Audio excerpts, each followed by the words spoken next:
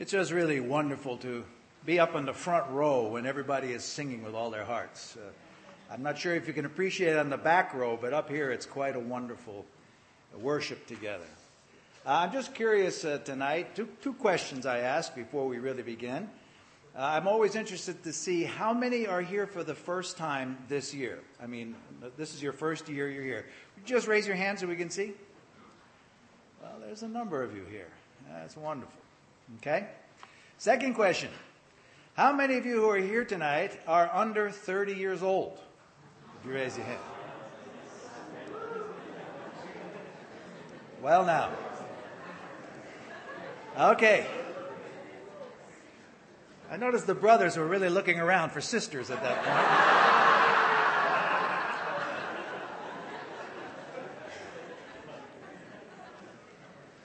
Could we turn tonight to Psalm 126? Psalm 126.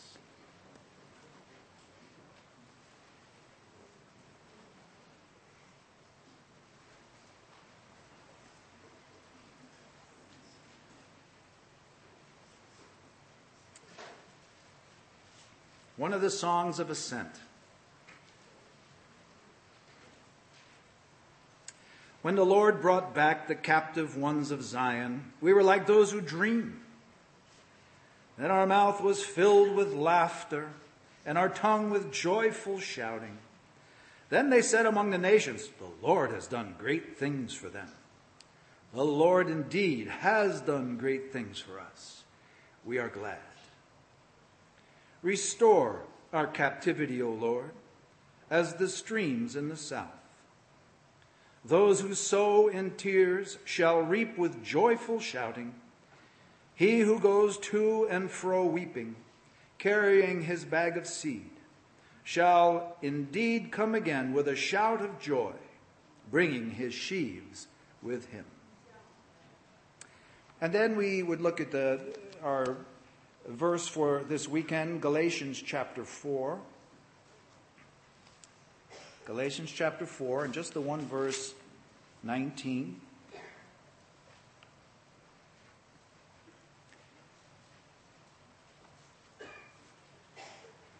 My children, with whom I am again in travail, until Christ is formed in you. And then one more from Colossians chapter 2. These scriptures are all becoming familiar by now. I think every brother is reading from these verses. Just chapter 2 and verse 1.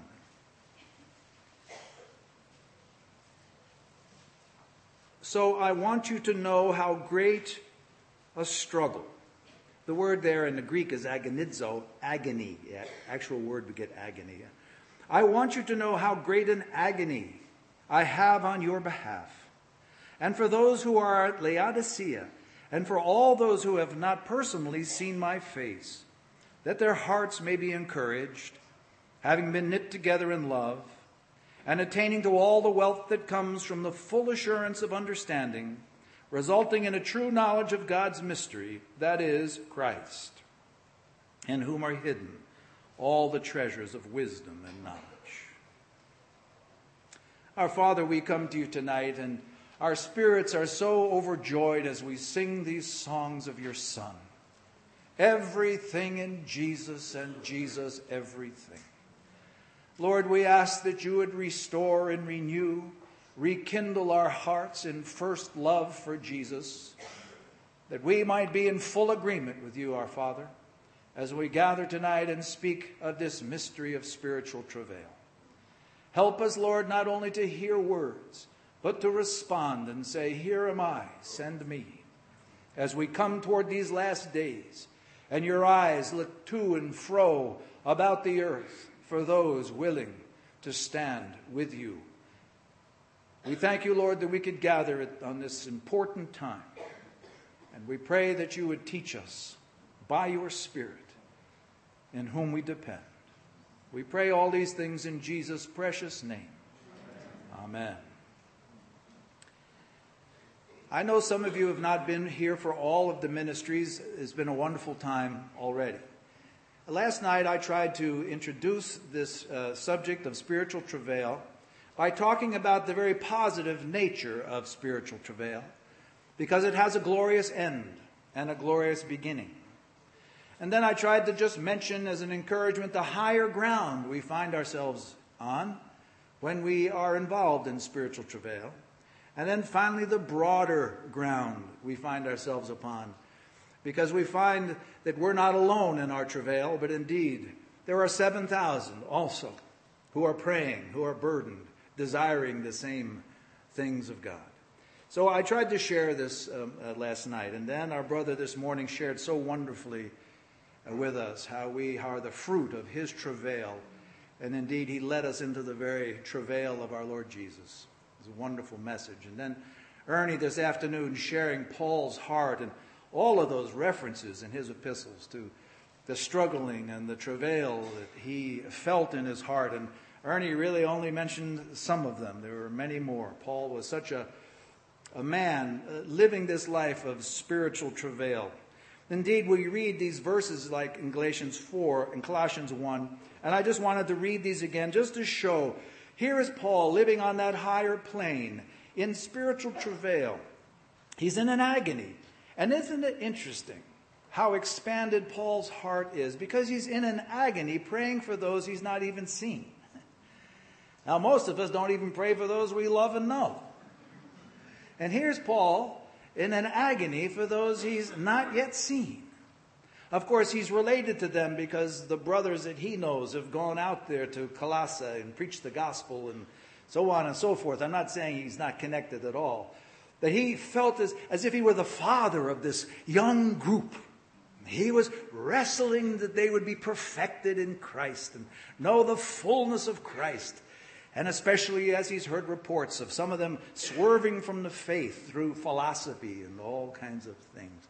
And so there's Paul just wrestling away. It's just a wonderful position he's on. And it's even more amazing when you try to understand this matter of spiritual travail and you see that he's in jail. And there's really not much he can do. I mean, it's not like his spiritual travail is a ministry where he's going around preaching.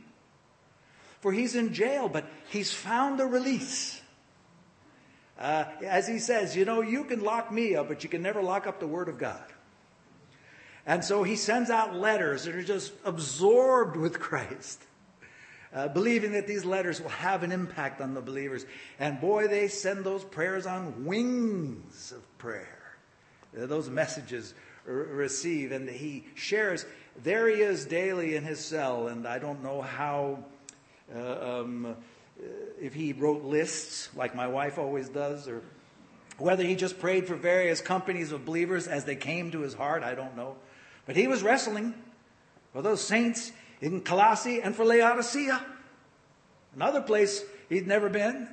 Makes no difference. They're God's kids. They've got to be perfected. Isn't that wonderful? There he is. In a place we would say, poor Paul, his ministry's over. And here's Paul wrestling away, because spiritual travail is not limited to time and place. It's such a wonderful living ministry. Well, the reason I bring all of that up is because there's an important lesson to learn from that, and it's this. Spiritual travail is not a teaching. You've noticed nobody has given you the 1, 2, 3, 4, except me tonight. I'm going to do that. But up until this time, there's been no fool to try it. Because it's a mystery, this spiritual travail. How does the Lord lay hold of somebody like that? And then somebody lay hold of the Lord. There's a mystery there, It's deep in the creation, and it's deep in the heart of God. Who can speak about it? It certainly isn't a teaching, and it isn't a ministry. Now, we like titles. But just like we don't have people, at least not in the assembly that I know, we don't have people we say, oh yeah, they're the overcomers. They have a ministry of overcoming. Now, well, who can say that? And who can say, well, you know what, I'm a travailer. Yeah, that's my ministry. I'm a travailer. Yeah. I fold chairs and travail. I have two fold ministry. Now, you see, because spiritual travail is not a ministry, spiritual travail is a life given to the Lord. It's a life, as are all things in church. Church is a life in Christ. And it involves this travail. Now, our dear brother Stephen shared some wonderful things this morning, many that I'm thinking about and appreciating so much. But one of the things that I feel like he made clear to us is that every human being on the face of this earth will go through travail. It's because of this fallen world. It's a travail to go to work. It's a travail to work with dishonest people. It's a travail to be shortchanged or cheated. It's a travail all the time. Life is a travail. Come to New York City, travail city. Life is a travail. But we, as the Lord's people, can turn that travail into spiritual travail. And often, in fact, the Lord uses our travail that turns into futility to bring us into spiritual travail. As a matter of fact, I'm going to be so bold to say, as I think most of you, I can't think of any other reason that you're here other than that you love the Lord. Or else you're crazy. Too many meetings, too little time. 5 minutes out of breakfast, over here, but you're here because you love the Lord. And so I want to prophesy something. Thus saith the Lord. You will know spiritual travail. Now your only choice is, and one reason I had young people, I wanted to see how many we have here, is you do have a choice in how long you delay before you give yourself to the Lord. And if we had any truly sorrowful moment here tonight, it would be that I could ask people, and in this audience of people over 30, there would be a good 24 who would stand up here and tell you how many years they wasted following the travails of the world that ended up in nothing. How many started their own businesses? How many went and moved out somewhere and got into the wilderness? And how many tried this? And how many went wrong over here? And the testimony would be waste, futility, emptiness, until I gave myself to the Lord. And He gave me a useful travail instead of purposeless travail. I can't imagine a woman travailing for 9 months and then finding out she's not pregnant.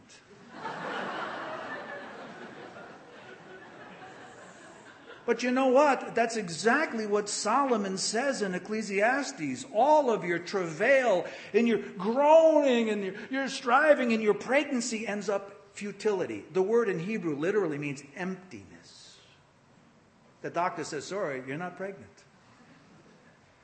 Of course, I also can't believe those women who go to the doctor and say, I'm having some gastric distress. And he says, get on the table, you're going to have a kid. Can you imagine somebody? Occasionally we find these stories. What is the matter with this woman? She's carried a baby for 9 months, didn't know it. These are true stories. At least it says so in the Inquirer. Listen. Because you love the Lord, and more importantly, because He is your Lord, you will know spiritual travail. Even from the youngest of days, you can know such travail. Now, there are amazing men of God, and we read their biographies sometimes, and there are some of these amazing men who, from the moment they were saved, saw Jesus the Savior and that so great salvation in such a way that it gave them a hunger for souls that became a labor and a travail through their lives. I know one brother who told Ernie and I one time, he cannot go to sleep until he's led somebody to the Lord. And he was absolutely sincere. Isn't that amazing? Guys like Charles Finney, from the moment he got saved, he had a burden for souls. That's a travail. And just one example of how we enter in. But how did he have such a vision? See, only the Lord can do these things. Now, tonight, I want to share 3 things for the sleepy ones. That's all of you, I can see.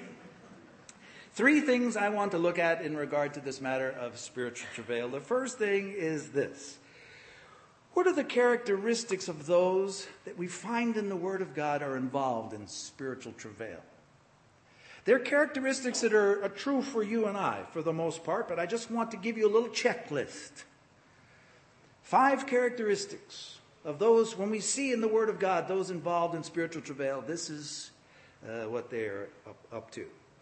And then the second thing, perhaps, just share some words on how does this matter of spiritual travail on a higher level begin in a fuller way in our life. That's the second thing. And the third thing is this. What is the key element in effective spiritual travail? The key element in effective spiritual travail. So with those questions before us, I come now to this list of characteristics when we study the Word of God here and there of those who are used in spiritual travail. And I'm going to turn to Scripture just so you can write down the Scripture and then next to it the word that I want to use. So the first one we come to is in Luke chapter 1. Luke chapter 1.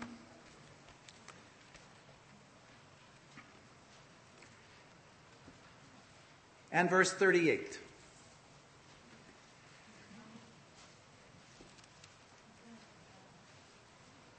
Luke chapter 1, verse 38. And Mary said, Behold, the bondslave of the Lord, may it be done to me according to your word. And the angel departed from her. The first characteristic we see in those who are engaged in spiritual travail is they're available. Now, I know that's very obvious. All 5 of these characteristics are very obvious, but it just needs to be said. Here she was, a virgin girl, and when the angel came and said, You're going to have a child, she said, How can this be? And then he said, The Holy Spirit will overshadow you, and you'll have a child born of God. Imagine this travail she's about to enter into, and it's not the usual travail at all. And yet it's a travail of holding this child for the period of pregnancy and then giving birth. Behold, the handmaiden, be it done to me according to your will. There's so many people with great ability, but the Lord always looks for availability. There are many people chasing and running, and he can't seem to get them alone long enough to meet with them. But for Mary, she was available. For Isaiah, here I am, send me. Availability. Now, a little footnote to availability is this. I'm going to say it this way. The Lord looks for consecrated availability. Now, you know, before Isaiah ever said, Here am I, send me, the angel had to come and touch his tongue with the coals of purification. Consecration. The Lord is always looking for young people and the older ones who are consecrated before him. They're available.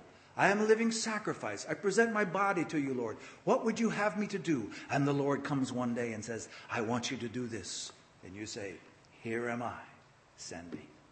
Availability. And I ask with each of these, are you available to the Lord? Have you presented yourself to him? This is the first characteristic. The second characteristic we find in Psalm 131. Psalm 131.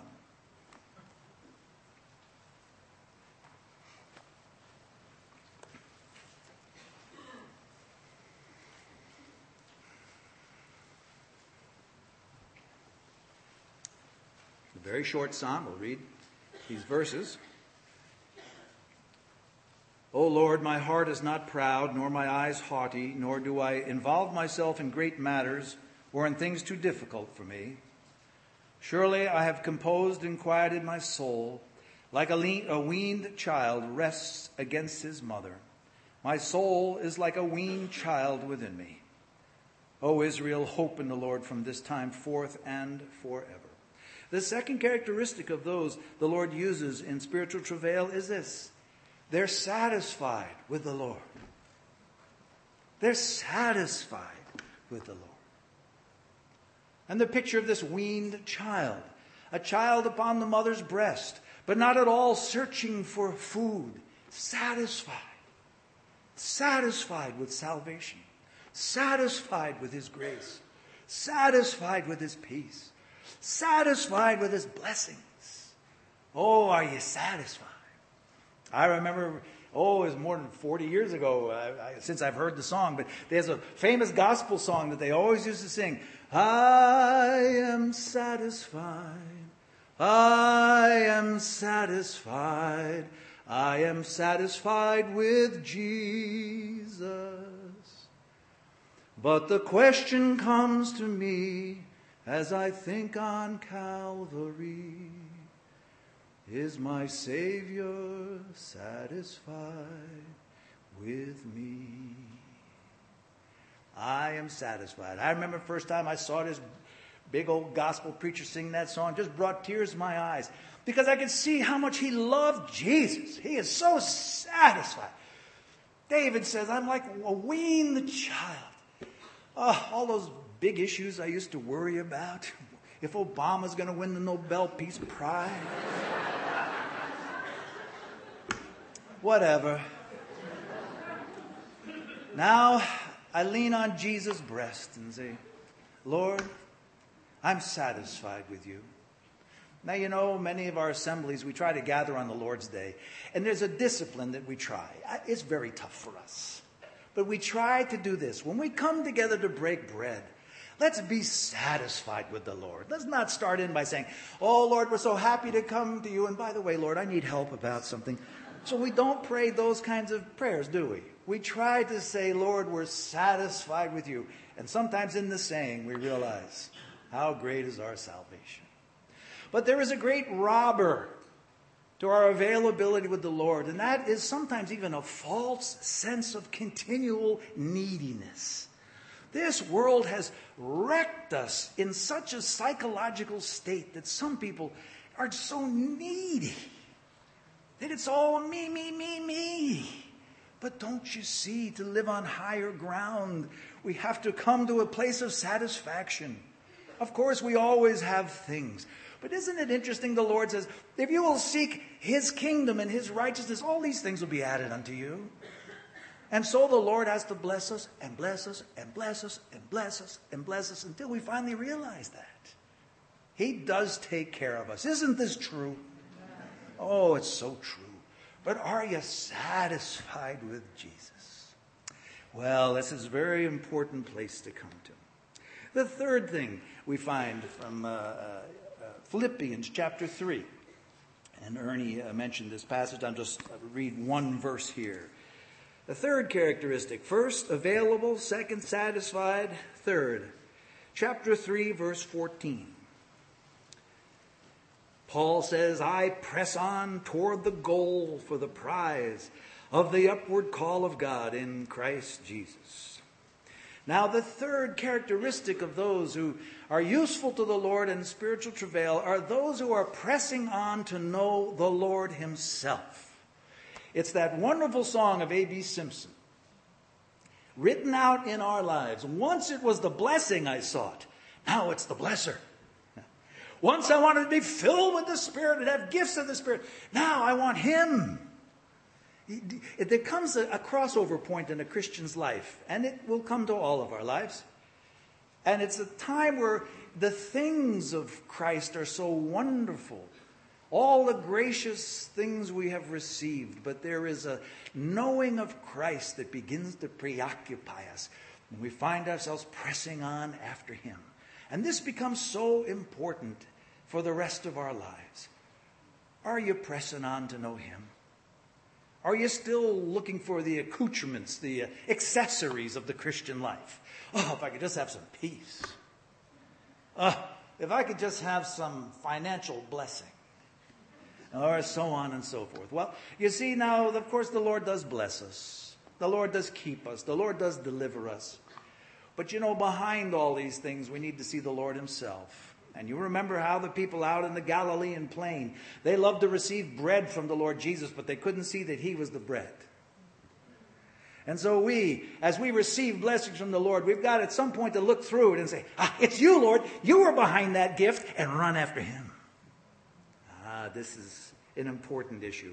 And in this way, I think with young people, this is a straining point, because I think even young people who grow up in the church, they grow up with two feelings. One, that they are really undeserving. And two, that still they have a duty to thank the Lord for all he's done. But three, they're actually afraid to truly get to know him. They're timid. They're shy about it. Their prayers are always, oh Lord, I'm so unworthy. It's if they timidly run in, even in our worship times. They like timidly run in and say, oh Lord, I'm so unworthy, but I just want to tell you, I love you. They're gone. Well, we can understand that. Who here feels worthy of our salvation?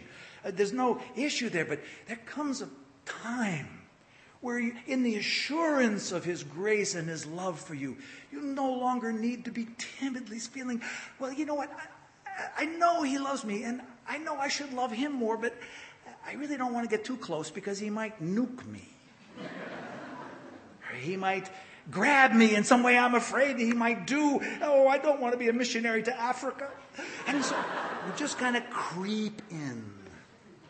I remember as a child in the Museum of Natural History in New York, my father took me to this one particular thing, where they stuff all these animals and they make these little, whatever they are. And they had one called the salt lick. Salt lick. And what happens is there's certain springs that have a lot of salt in the water. And when those dry, it leaves some salt on the ground. Now, the animals in the African Serengeti need that salt to live. And the interesting story that my father told me was that there was a kind of a neutral ground at the salt lick where the lion and the gazelle would both come, very tentatively, of course, on one side or the other and lick the salt they needed and leave. And I often feel that when I see young people. Well, you're licking the salt, and tentatively at that. But why don't you jump into the hole? Say, Lord, I love you.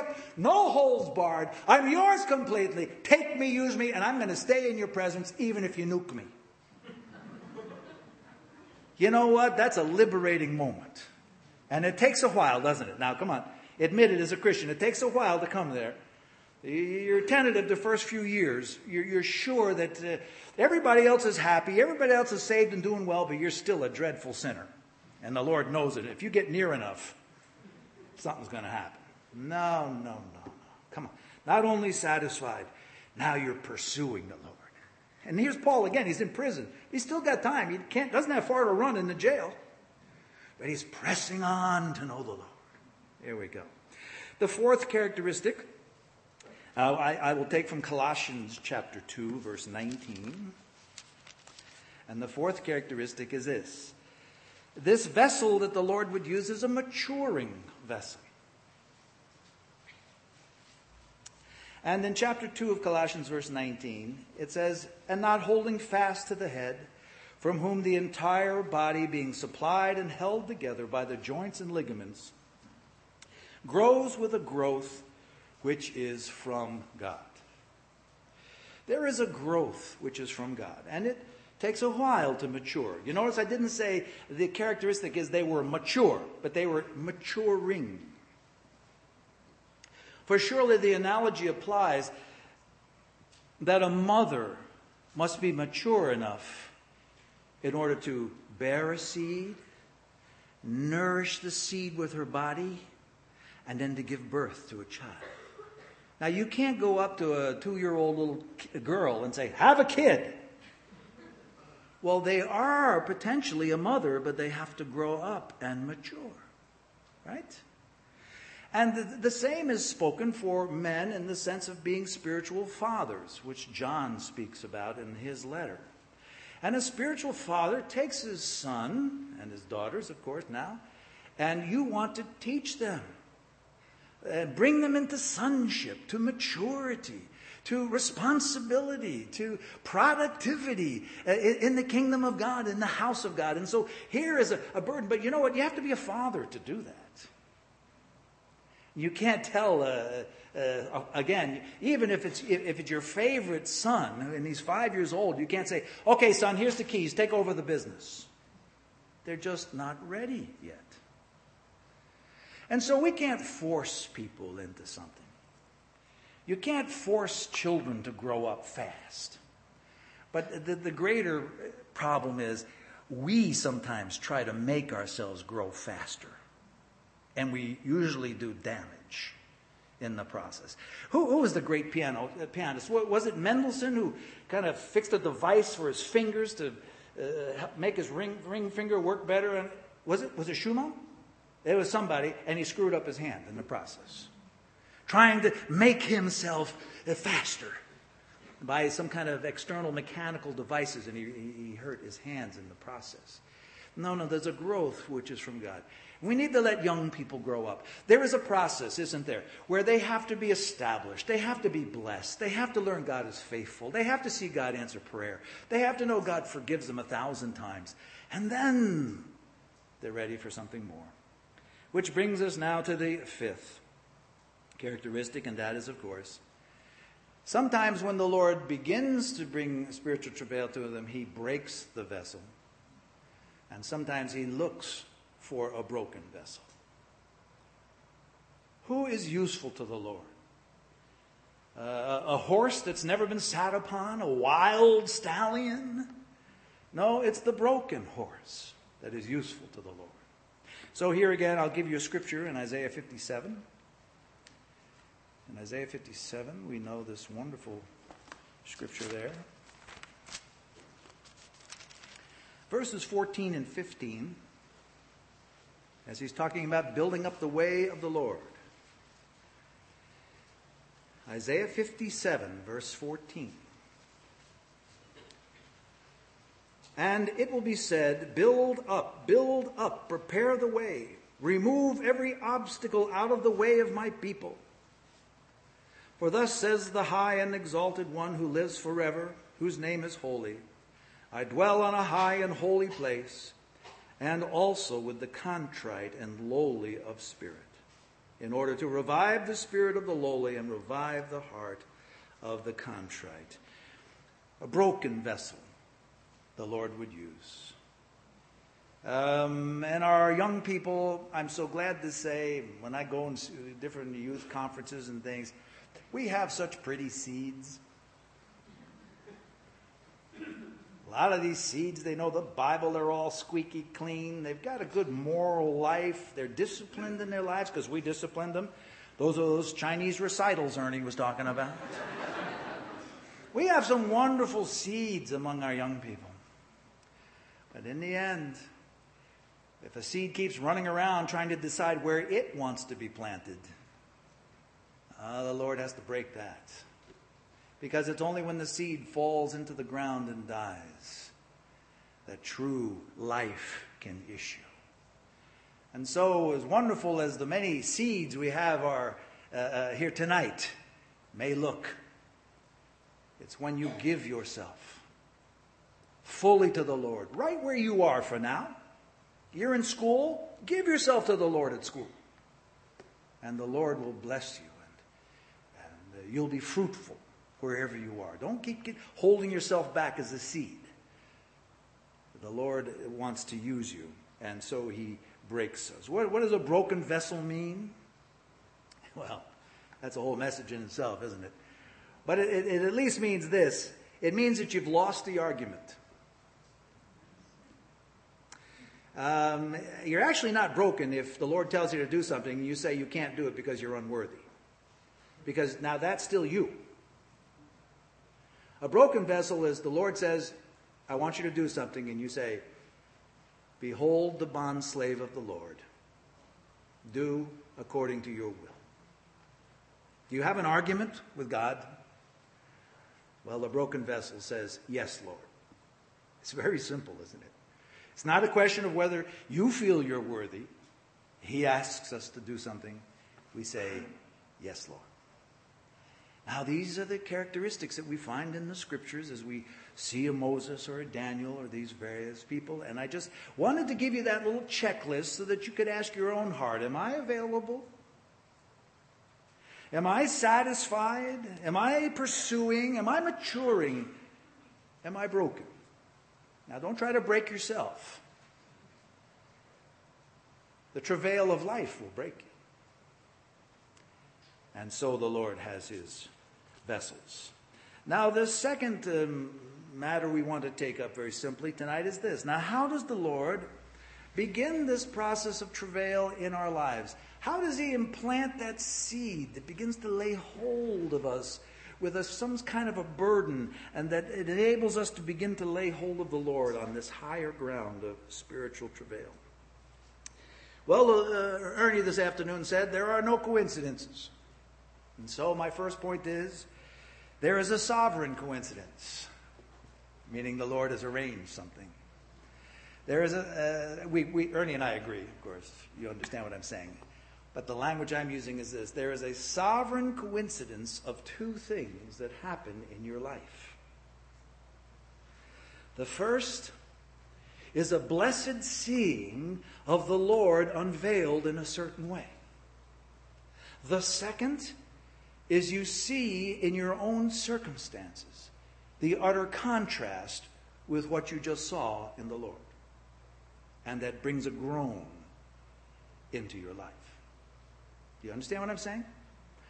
The first aspect of it is vision. We see something. The Lord reveals something to us. How precious. Oh, I've seen the church, we say. I've seen the Lord is coming back. Then we look at our circumstance. We look at our situation. And there's such utter contrast between what we see and what we're living in that it causes us to groan. How can we not groan? Think about it. If our brother Lucio shared such a wonderful little devo this morning in our prayer time, and then Ernie backed it up. If Romans 8 is true and we see our destiny, doesn't it make you groan when you look at who you are now? Do you understand what I'm saying? There's a disparity that must make us groan. It's the very nature of spiritual travail. Listen, when God's loving plans come down and touch the hearts of independent, rejecting men, there's a groan. When God came into the garden and Adam and Eve were hiding, there was a groan. Did you hear it? Adam, Adam, where are you? Oh, God has such loving plans for his people, but we're so Christ-rejecting. We're so independent. We're so, no, not right now, Lord. We're so disrespectful of his will. There's a groan on this earth, even in the house of God. He would do so much and show us so much, but we don't even realize it. We live in fool's paradise. We think we're okay. That's why the Lord has to open our eyes to something wonderful from his heart. And when we see that, then we realize our estate. And so Elijah stood before the Lord, and when he saw Jehovah, the King of kings, the true King of Israel, his heart was broken when then he had to go out of his closet and look at Ahab. What an entire contrast. Jehovah, Ahab, king. And so he was burdened and said, Lord, what do we do? The Lord says, no rain. I'll show you who's king. And so on, he began to live in the travail for the restoration of the kingdom. Do you see what I'm saying? If we don't see something great in the Lord, everything is fine down here on earth. Under the sun, everything's, well, it's just the way it is. But when we see something of the Lord, then things begin to change. So travail comes out of a blessed vision of the Lord. We see the Lord as his body. We see the church. We see the kingdom. We see him in his glory. We only see in part, but what we see is part of a whole that's glorious. But the result of that is, as we look at our present circumstances, it causes us to groan. And so I began this evening by reading that little Psalm 126. And I think you all know the story. When the children came back from captivity, they came back to Jerusalem. And they had a celebration service like, we can't believe it. How did the Lord set us free? We thought we were going to be in Babylon forever. And then suddenly one day the king says, okay, everybody go home. And they're jumping up and down. So, boy, the Lord has done great things. And the nations around say, boy, the Lord has done great things. He delivered us from our captivity. Praise God, what a deliverer. What a God. He brought us back. And in the process, this saint who wrote this song looked into their hearts and said, well, the Lord's delivered us out of captivity, but we still have captivity in us. Oh, Lord, turn our captivity. Here we are in the land and we're experiencing drought. And all we got's a little bit of seed. What do we do, Lord? And they began to groan. And isn't this the story of our lives so often? We see the Lord's great deliverance. And we see that as it were, the Lord took us out of the world, but He didn't take the world out of us yet. And there's a groan. And there's a travail. And so our dear songwriter said, he that goes forth and weeping, bearing precious seed, shall doubtless come again rejoicing. But now there's a laying down of seed. Now there's a travail, that there would be a fruitfulness within Judea, and not just delivered. So, when we get saved, isn't it great we got saved? Isn't it great? I mean, we got saved from hell. We got saved from the world. Got saved from sin. It's so great. But after a while, don't you look in your life sometimes and say, what's this drought going on? I'm not so satisfied as I used to be. I'm singing the same songs, but it's more la, la, la.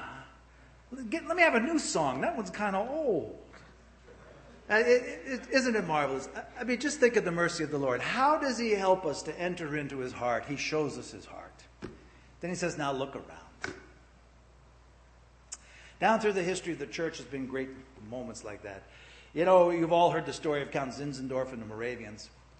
And the two of the tremendous things that they're known for is that they were actual pioneers in missions. They sent out so many of their own into places as missionaries, and even gave their own people into slavery that they might reach the slaves. And they began, when the Holy Spirit came down upon them in 1727 on August 13th, they began to pray, and they prayed for 100 years, nonstop. Every hour of the day, at least 2 people in the little prayer tower, which if you visit, Herrnhut, Germany, is still there to this day. 100 years of unceasing prayer. It's amazing what happened. And you know how the whole thing happened? If you read the story, you find out something. Count Zinzendorf had a vision of the Lord.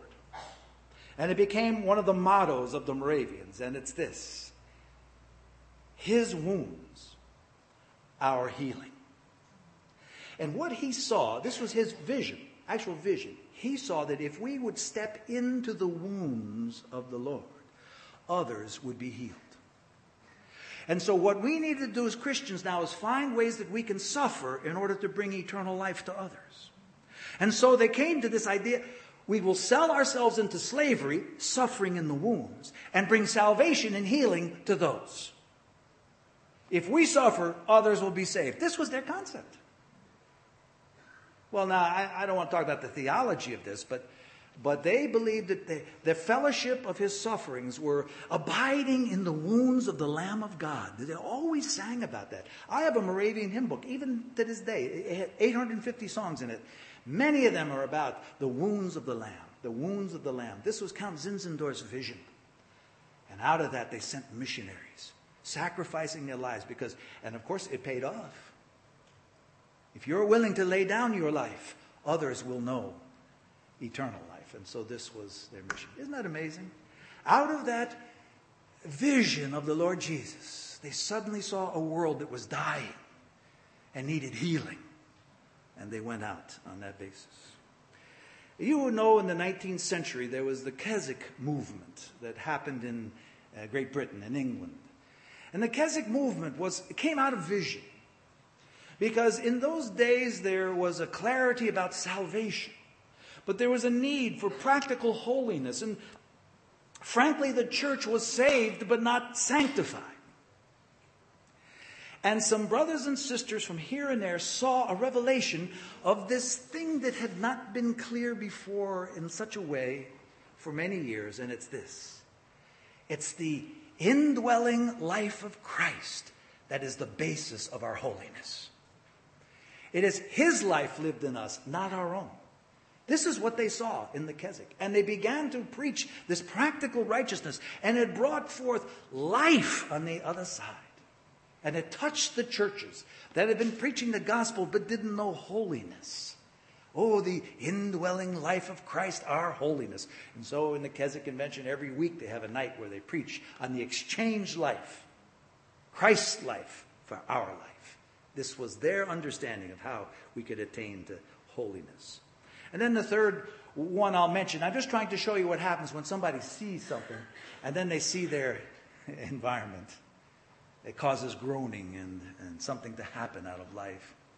Our dear brother Sparks, when you read his history, I just recently read his book, Shaped by Vision, a biography about him.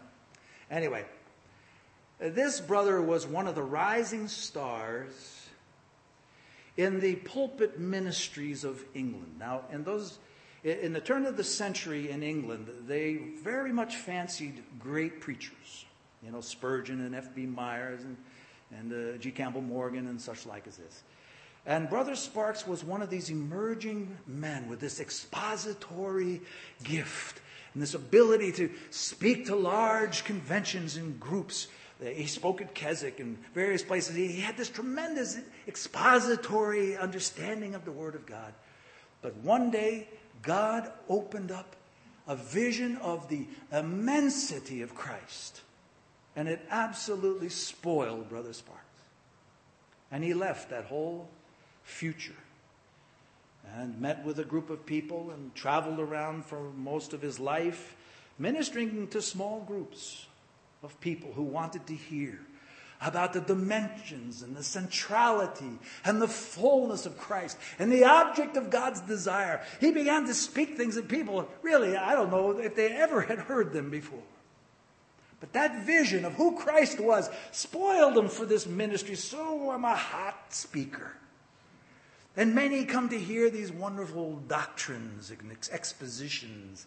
That's not what the Christian life is all about. It's to know the immensity of Christ and to have him worked out in our lives. What a vision our brother saw. What a travail he entered into. And so we have something here which can be something we need to beware of.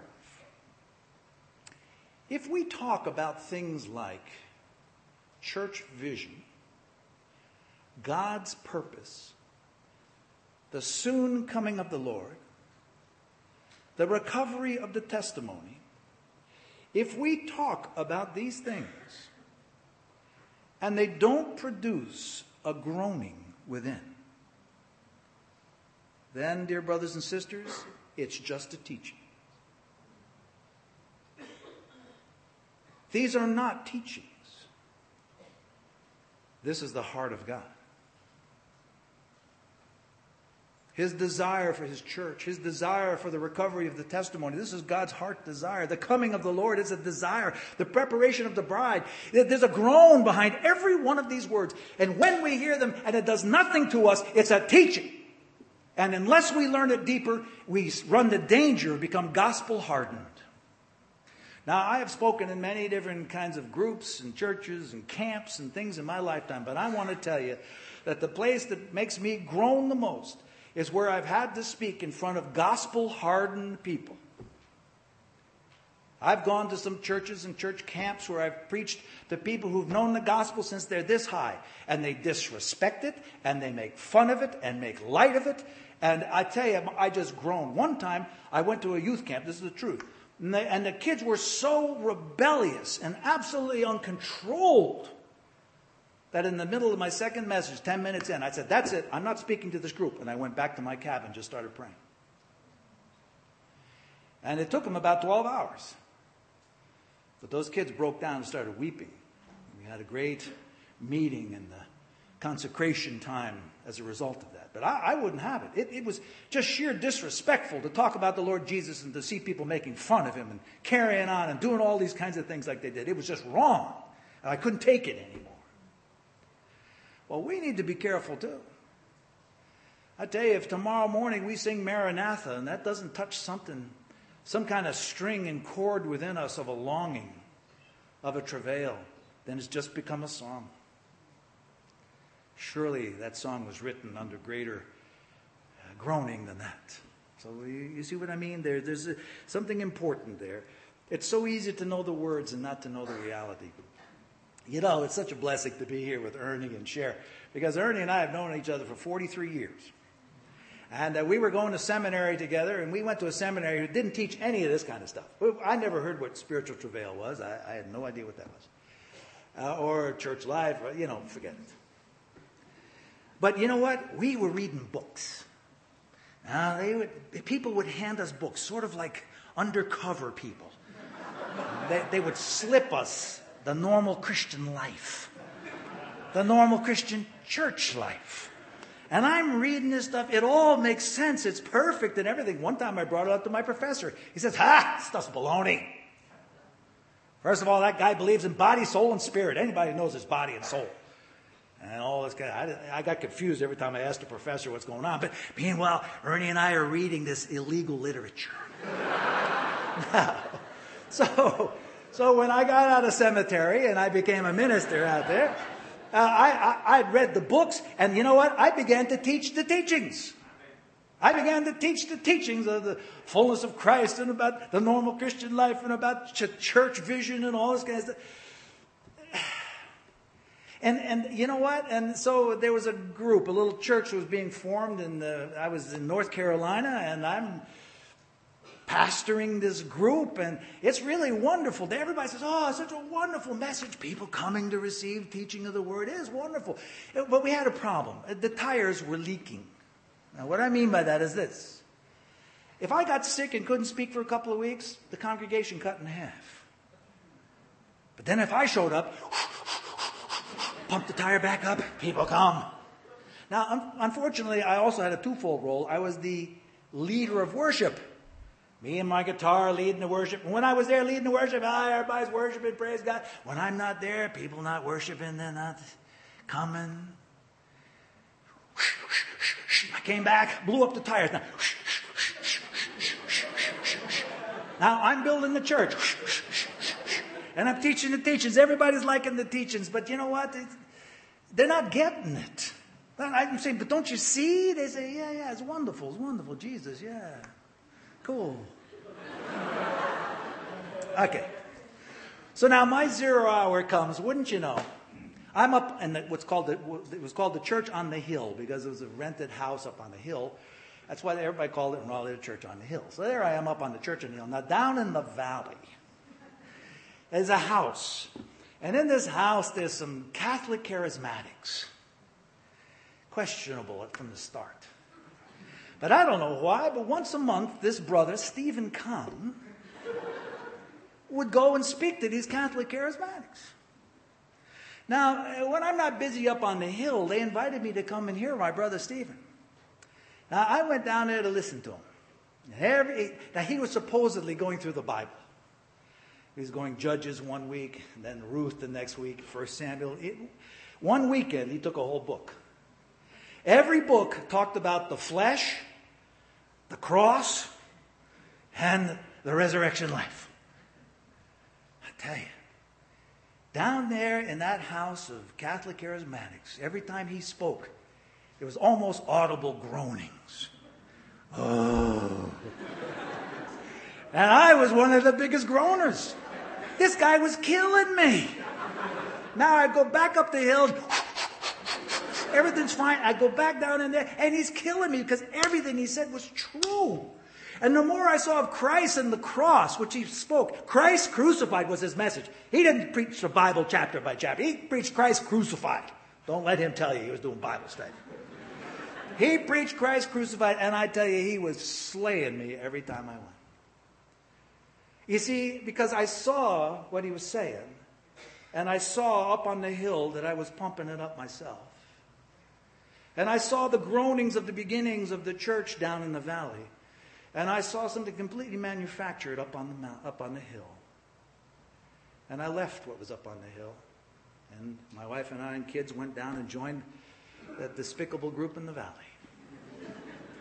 and continued to receive life and life and life.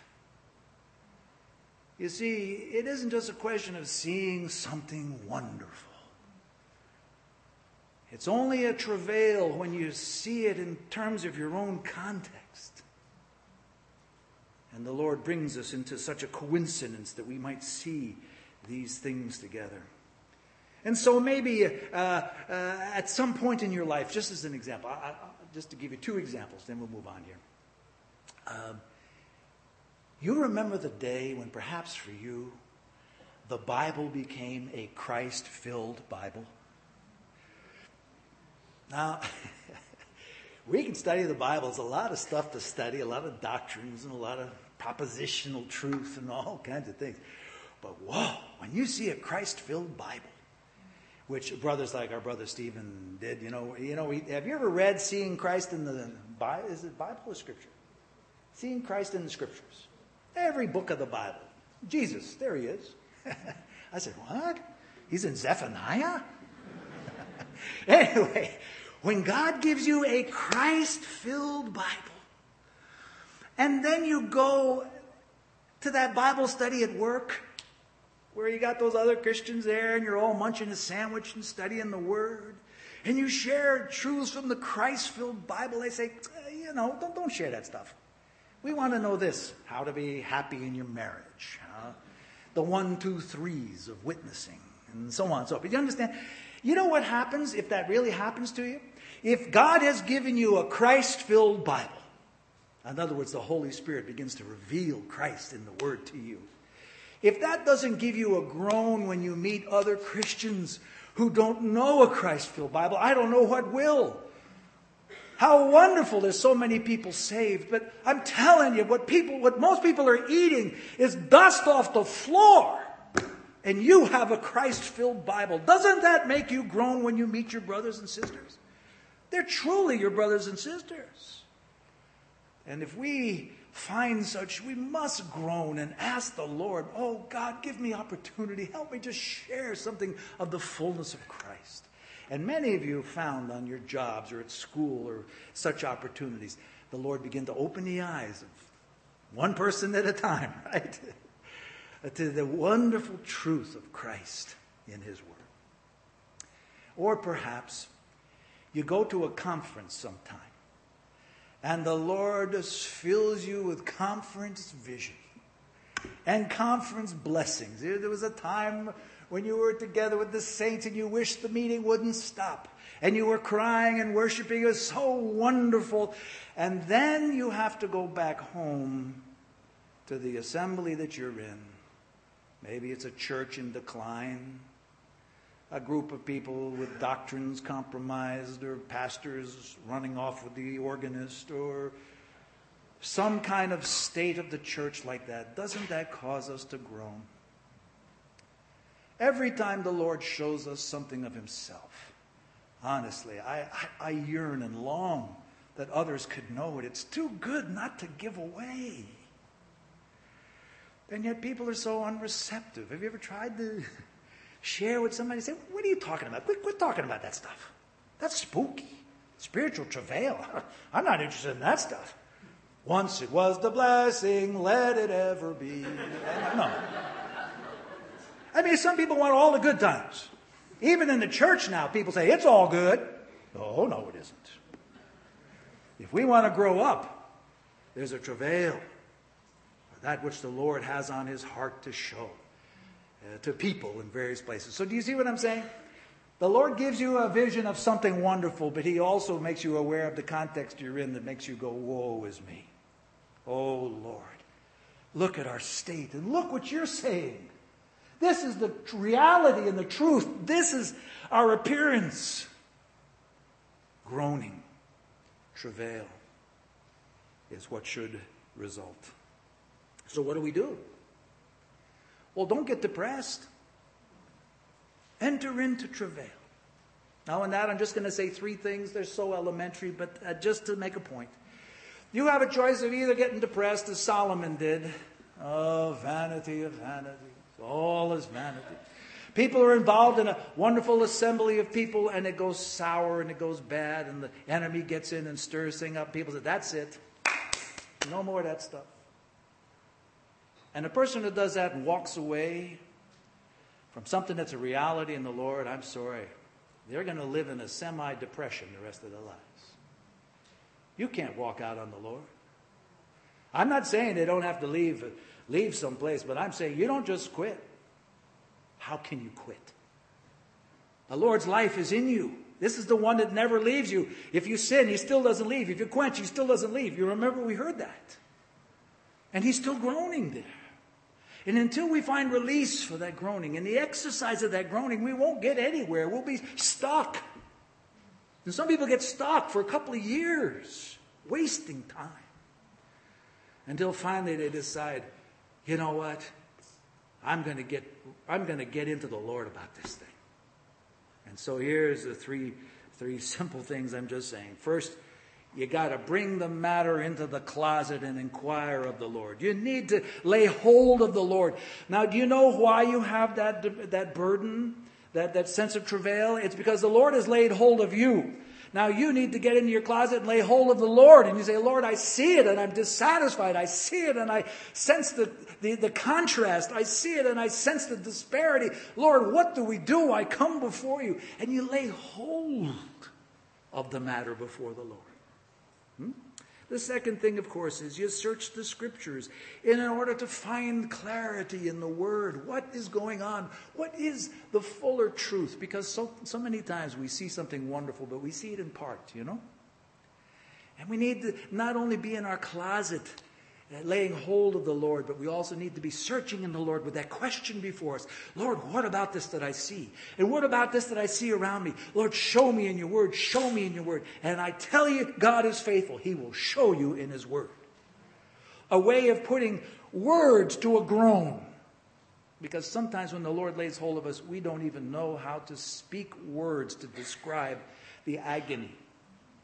The Lord will give us words as we wait before him and search the Scriptures. And then the third stage, is to bring this matter from the closet into the house of prayer with other brothers and sisters, where you can get through on the matter, where you can talk and agree together and lay before the Lord your own lives together, that you're going to live according to what you have seen and not according to what is our way, our tradition. So, when the Lord lays hold of your heart and there's a sense of burden and travail within, don't waste that burden. Don't just get depressed about it. Don't just say there's nothing I can do. Here I am out in this desert. There's no saints around me that I know of who really have a Christ-filled Bible and see the immensity of Christ. Don't just get depressed. Come before the Lord about it. What should I do? Lord, do you want me to move? Lord, do you want me to do something in my home? Lord, do you want me to meet over there? Lord, what do you want me to do? I don't know. But he has a way if you will take up this matter before him. The Lord gives you strength, you know. Even with a spiritual burden, the Lord gives you strength to still, as we said last night, to do your job and to do it well. To go to work every day, accomplish the tasks that you're given on your job, to come home at night and to wrestle with the Lord. This is our life. It may seem like a contradiction. And I want to make it clear. We cannot endure spiritual travail unless we're satisfied with Jesus. And that's why I say a spiritual travailing is not depression. Because you check yourself. Are you happy with the Lord? Do you love him? Do you find him your consolation, your comfort? Then you have a burden. Now take hold of that thing and pray before the Lord on it. It's not depression. You'll find as you pray and exercise, the Lord takes and relieves you of this pressure. And then you get about your work, and then he lays it back on you at another time. And you pray, and then he lifts it, and you go about your work. That's our life before the Lord. We live in two worlds, and we're citizens of heaven. And spiritual travail is what can bring life as we pray together. Well, now, I finally come to the third part, which is very simple. It's a one-word answer. What is the key element in effective spiritual travail? What is that makes spiritual travail so effective? Why is it the Lord has us in this time of groaning and anguish? The key is this. It's in waiting that the Lord accomplishes his purpose. Waiting. Waiting before the Lord. Waiting for the Lord to answer. The Lord gives us a strong desire in our heart and we pray and then we wait. If you notice the brothers and sisters who are mentioned in Hebrews chapter 11, those who are commended for the testimony of their faith, the faith was tested in their waiting. Abraham received the promise and waited and waited and waited and waited and waited. And that was his faith that was approved as righteousness. You see, in the very waiting, a number of things happen in our life, isn't it? What happens as we're waiting? We have this burden. We bring it to the Lord. We wait. Then he gives us a little something more. We wait. What happens in this process? I tell you, it purifies us, first of all. Impatience is an impurity of the self-life. Let me say that again. Impatience is an impurity of the self-life. You want something now. And we are all so used to that when we come before the Lord about something and he doesn't answer immediately, we give up. How impatient we are. Think in contrast of how patient God is. How patient our Lord Jesus is, waiting for his bride. And he will teach those willing to learn the lesson of patience, waiting, purified in patience, simplified in patience. And we have to be clarified in patience, because our initial desire sometimes is partly right and partly needs adjustment.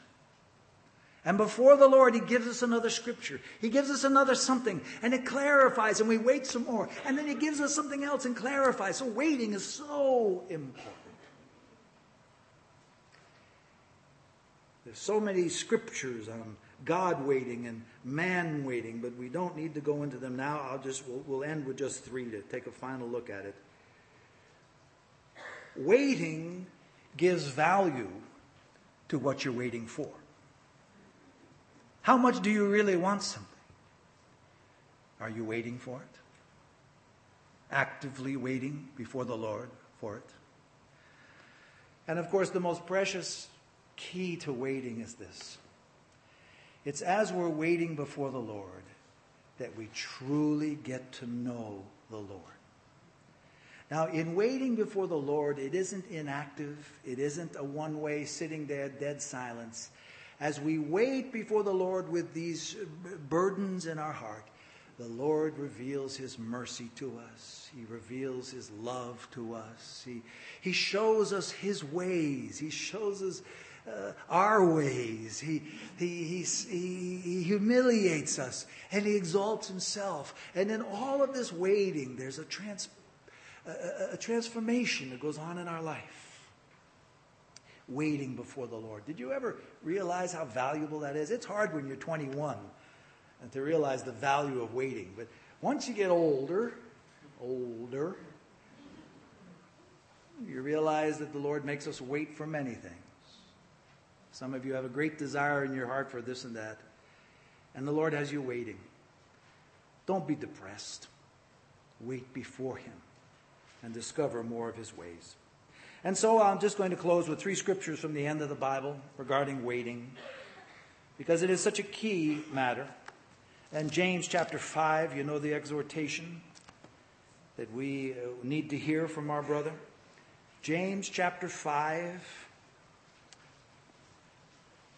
his word, at least in my translation, is be patient. James chapter 5, verse 7. Therefore be patient, brethren, until the coming of the Lord. Now, can we do that? The farmer waits for the precious produce of the soil, being patient about it until he gets the early and the latter rains. You too be patient. Strengthen your heart.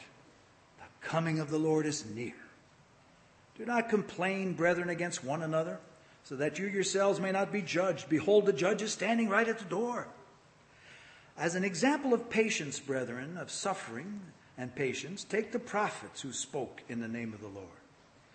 We count those blessed who endured. Have you heard of the endurance of Job and have seen the outcome of the Lord's dealings? That the Lord is full of compassion and is merciful. Oh, be patient. This matter of waiting for the Lord to come, the Lord wants us to be before him, asking him to come, waiting for him to come, learning about him as we wait for him to come. And then at the end of 1 Peter, the very next book, and we see in chapter 5, in verse 10,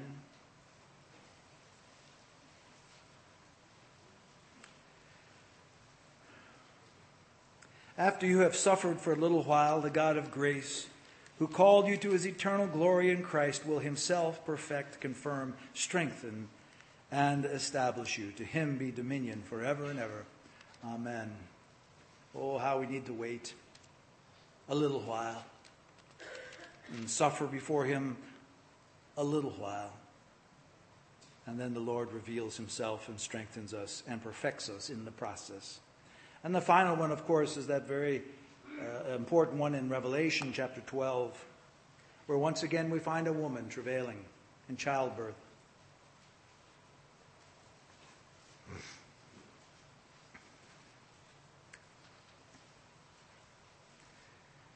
Now, I don't know much about travailing for childbirth, but I have a wife who had 3 sons. And all I know is the period of her pregnancy was 1 year and 9 months. That is to say, it was the last week was 1 year. The rest of the time was 9 months. I mean, the agony of just before you're going to give birth is more than men ever want to know.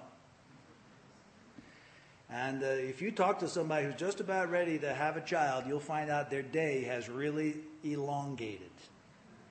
Every discomfortable moment is measured in very slow ticking of the clock.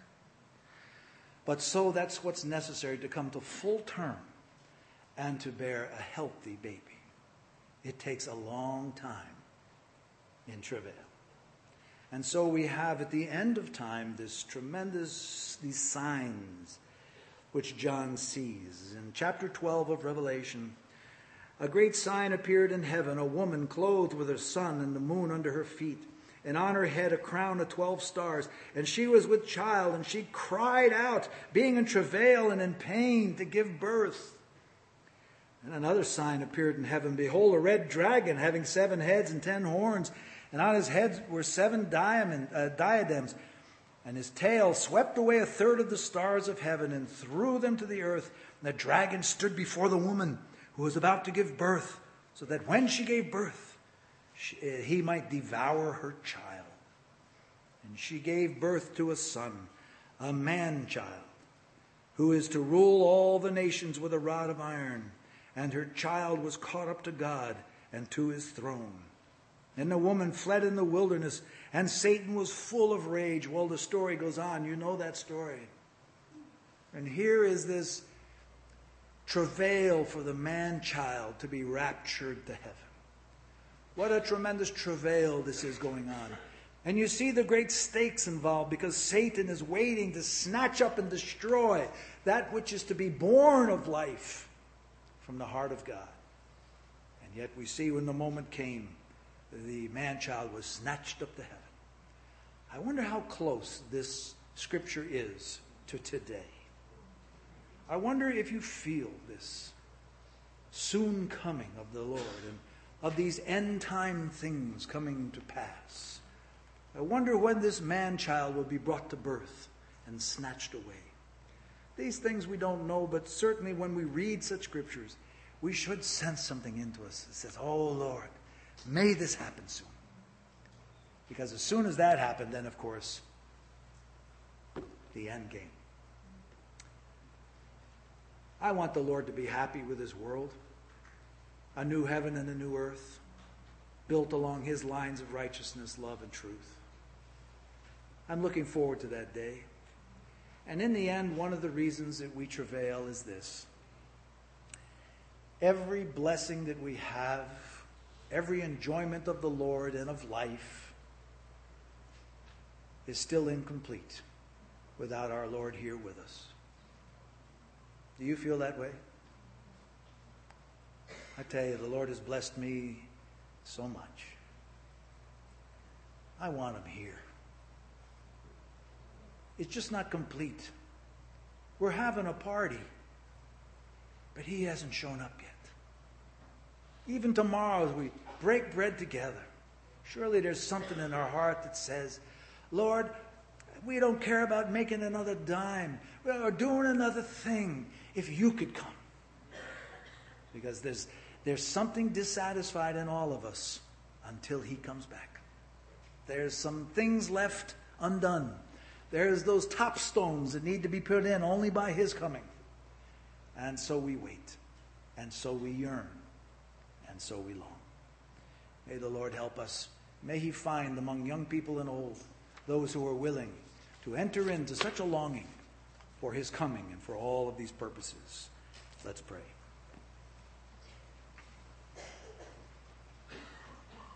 Hallowed be thy name. Thy kingdom come, thy will be done, on earth as it is in heaven. Oh, such a will from such a heart, with such entire love, such a crowning of your Son, such a wonderful day so soon ahead. Oh, Lord, grant us that longing. Even in the midst of all our doings, don't let us be deceived that this is good enough. In the end, it's futility, unless the Lord shows up and sets things aright. Oh, Lord, at times this world vexes our soul. There's so much evil that goes on. And at other times we seem to live in apparent ease. But the fact of the matter is, you're groaning for us.